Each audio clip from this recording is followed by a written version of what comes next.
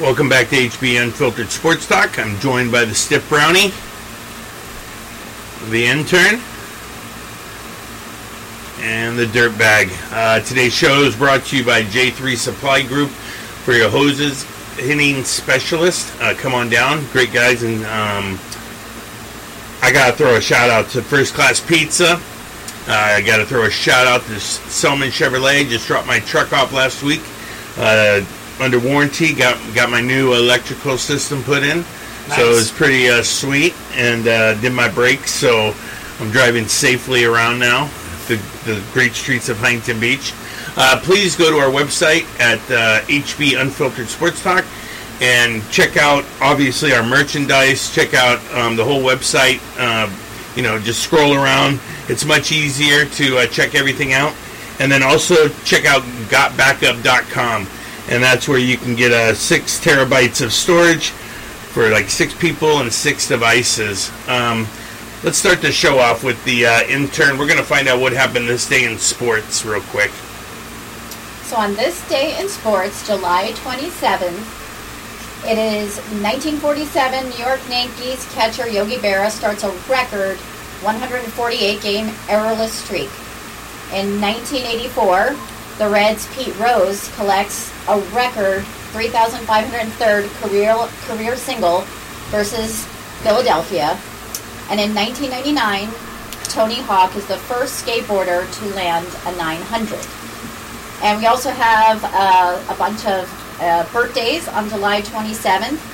Leo DeRocher, Peggy Fleming, who is 75 today, A-Rod, Alex Rodriguez, who is 48 years old today, and Jordan Spieth, who is 30 years old. Jeez, only 30. Jeez, seems a little old. Yeah, not for a golfer, man. He's got 20 more years before he hits the senior circuit and makes more money and then designs golf courses. Well, speaking about golf, I want to say thank you because I made some money this past weekend at the British Open, or the Open as it's known. You picked 2 players to finish in the top 5, top 10, top 20 of the 4 that you said, and I made a lot of money thanks to you, so I appreciate you. You're welcome. Tommy Fleetwood and Victor Hovland. I mean, that course was all about, that's why, oh man, we got to talk about this, Brian Harmon. I cannot watch 13 waggles. Yeah, that was pretty bad. Before you hit the damn ball. My thing is this, you got guys like Patrick Cantlay, and you've got guys like Brian Harmon. Yeah. There needs to be a clock on these people. It's uncomfortable to watch. I golf, and it's like, get up and hit the ball. I get it a couple swings, you're trying to get your timing down, whatever. I'm not very good at golf, so it doesn't really matter. To me, I just get up there and swing it. Yeah. But these guys are excellent at golf, and they shouldn't be waggling and taking as much time as they do. So let's say you're paired. You're a good golfer, and let's say you were paired and playing on the PGA Tour.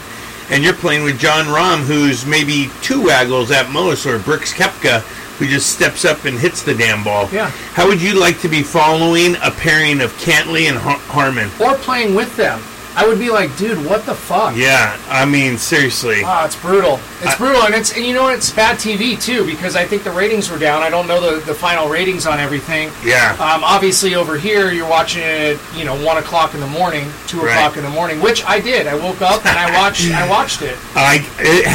This has to be because I've been having, serious sleeping problems. Well, I'm up all night. I think this is the first time I actually watched the whole thing. Me too. No, I couldn't, I think Tuesday night I barely slept, and it's because I was waking up at 2 o'clock in the morning every single morning to watch 10 hours of golf. It's funny. It was funny when it switched over to NBC on Harmon. Obviously, you want to try to follow the guy that's leading, right? So they started trying to cut his waggles down by chiming in on the 11th waggle. Oh, yeah. So they were just showing 2 waggles and then he hits it. They said he had over 4,000 waggles for the 4 days that he was playing in the tournament. That is so ridiculous. Think about that. That's so ridiculous. They probably hit, They hit a drive and a wedge, or a drive. Maybe they have on the par 5s, maybe it's 3 shots. That is a lot of waggles. Waggle me this. Wow. Waggle me that. Anyways, let's get something way more interesting. With 4 days left in the trade deadline, what's going on with Ohtani? Where's everything at with that? I really think Artie Moreno has fucked up. You don't you do not decide to do anything until the trade deadline. If you keep them, that's fine. But you have to listen to all offers. Who knows what the Dodgers or the Orioles might have offered for a guy that, remember, you have a 9% chance of making the playoffs. What you tell Ohtani is, hey, man, you're only going to, let's say, Baltimore for 2 months or the Dodgers for 2 months, and then you can sign back with us, and we're going to have so much more around you next year. Yeah, because we traded for assets. That will be a better club. Yeah. But to hold on to him and get nothing and have the possibility of him leaving just seems like he's a terrible businessman. That's a terrible business deal to just fold your hand, your pocket aces. Yep. And you're folding before you even see the flop. It's so... Again, this morning... I just don't understand it. This morning, through complete game, 1 hitter, 8 strikeouts, like nothing. What is it? How many home runs does he have? 36? Yeah, 36. I mean, he leads the... And he doesn't have Trout right now. Right. He's doing, or Rendon, Mr. Glass. Oh, so God, Rendon. I really hope Artie is listening to our podcast so he can understand not only do we need to trade Ohtani, but get Trout healthy, get him out of there, get Rendon healthy. I did not realize Rendon still is owed $90 million. Oh, yeah, it was a $250 million contract. Oh, my gosh. I just figured that out the other day. I was like, what's left on his contract? How hard is it going to be to get rid of him? Yeah. It's going to be very difficult to get rid of him. I'm telling you right now, just like you called a backdoor deal on the, Rogers giving up $35 million so they can get Dalvin Cook, I'm calling it right now. There has to be a deal in place between Artie Moreno, the Angels, and Ohtani. He must have said to them, I don't want to be traded. I want to try to make it to the playoffs with the Angels. I love living here. Do you know that he literally lives like on the premise of Angel Stadium? Oh, he lives in one of those condos? He lives in one of those high-priced condos, and he walks early on game day to start stretching and everything across the parking lot. No way. Maybe he just loves... That's pretty cool. And maybe he just loves that nobody's...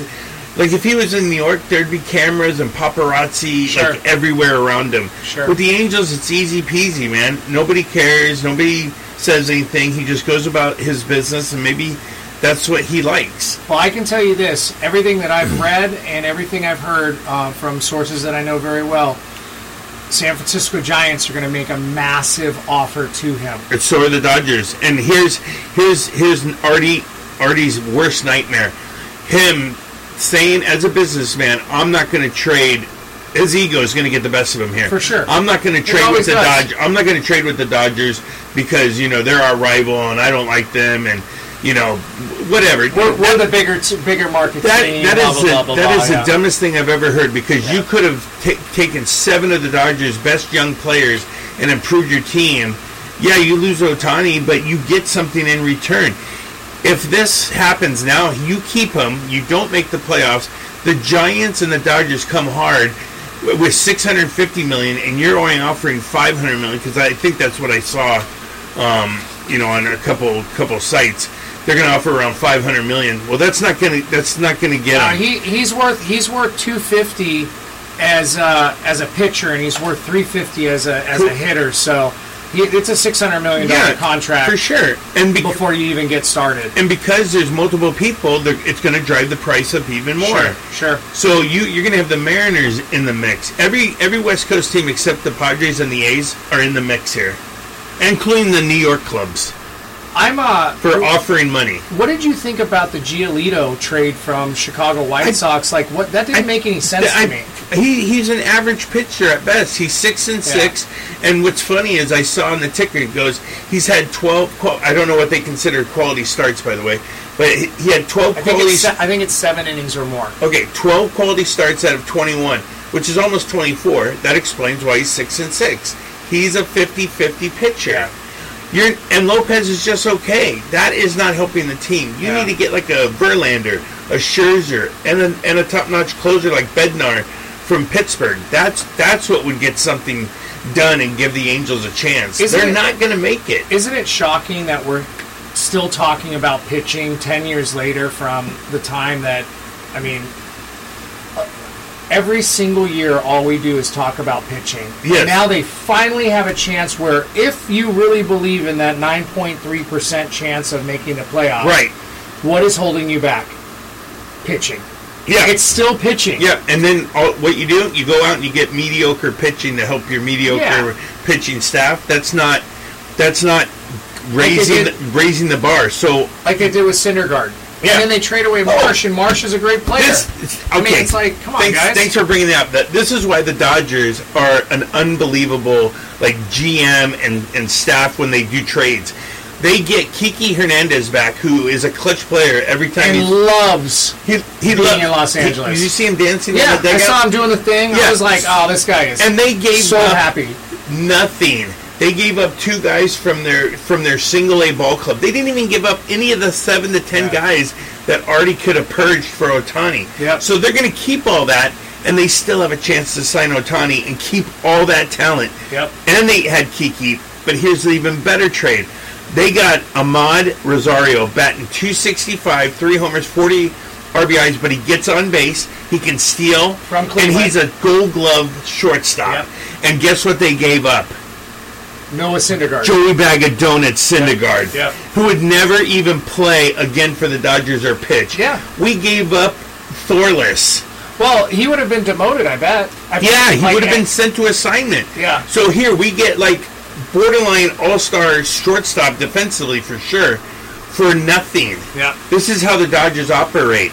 And you know who also operates like that? Cashman from the Yankees. He's another guy that just makes amazing trades that only benefit his team and somehow never pans out for the other team, which is why every team's probably very hesitant on trading with Mr. Cashman over there in the Yankees organization. But you know what? If you know what you're doing and you get it done, get it done. Well, I'm here to make my team better, and that's the end of it. The one thing with Cashman that I'll say that he's getting wrong is he likes the guys that hit home runs, but they also strike out 200 times. I think he's got 4 or 5 players that hit over 40 homers and strike out over 200 times. Well, when the fence is only 250 feet down each line. It's Little League. Yeah.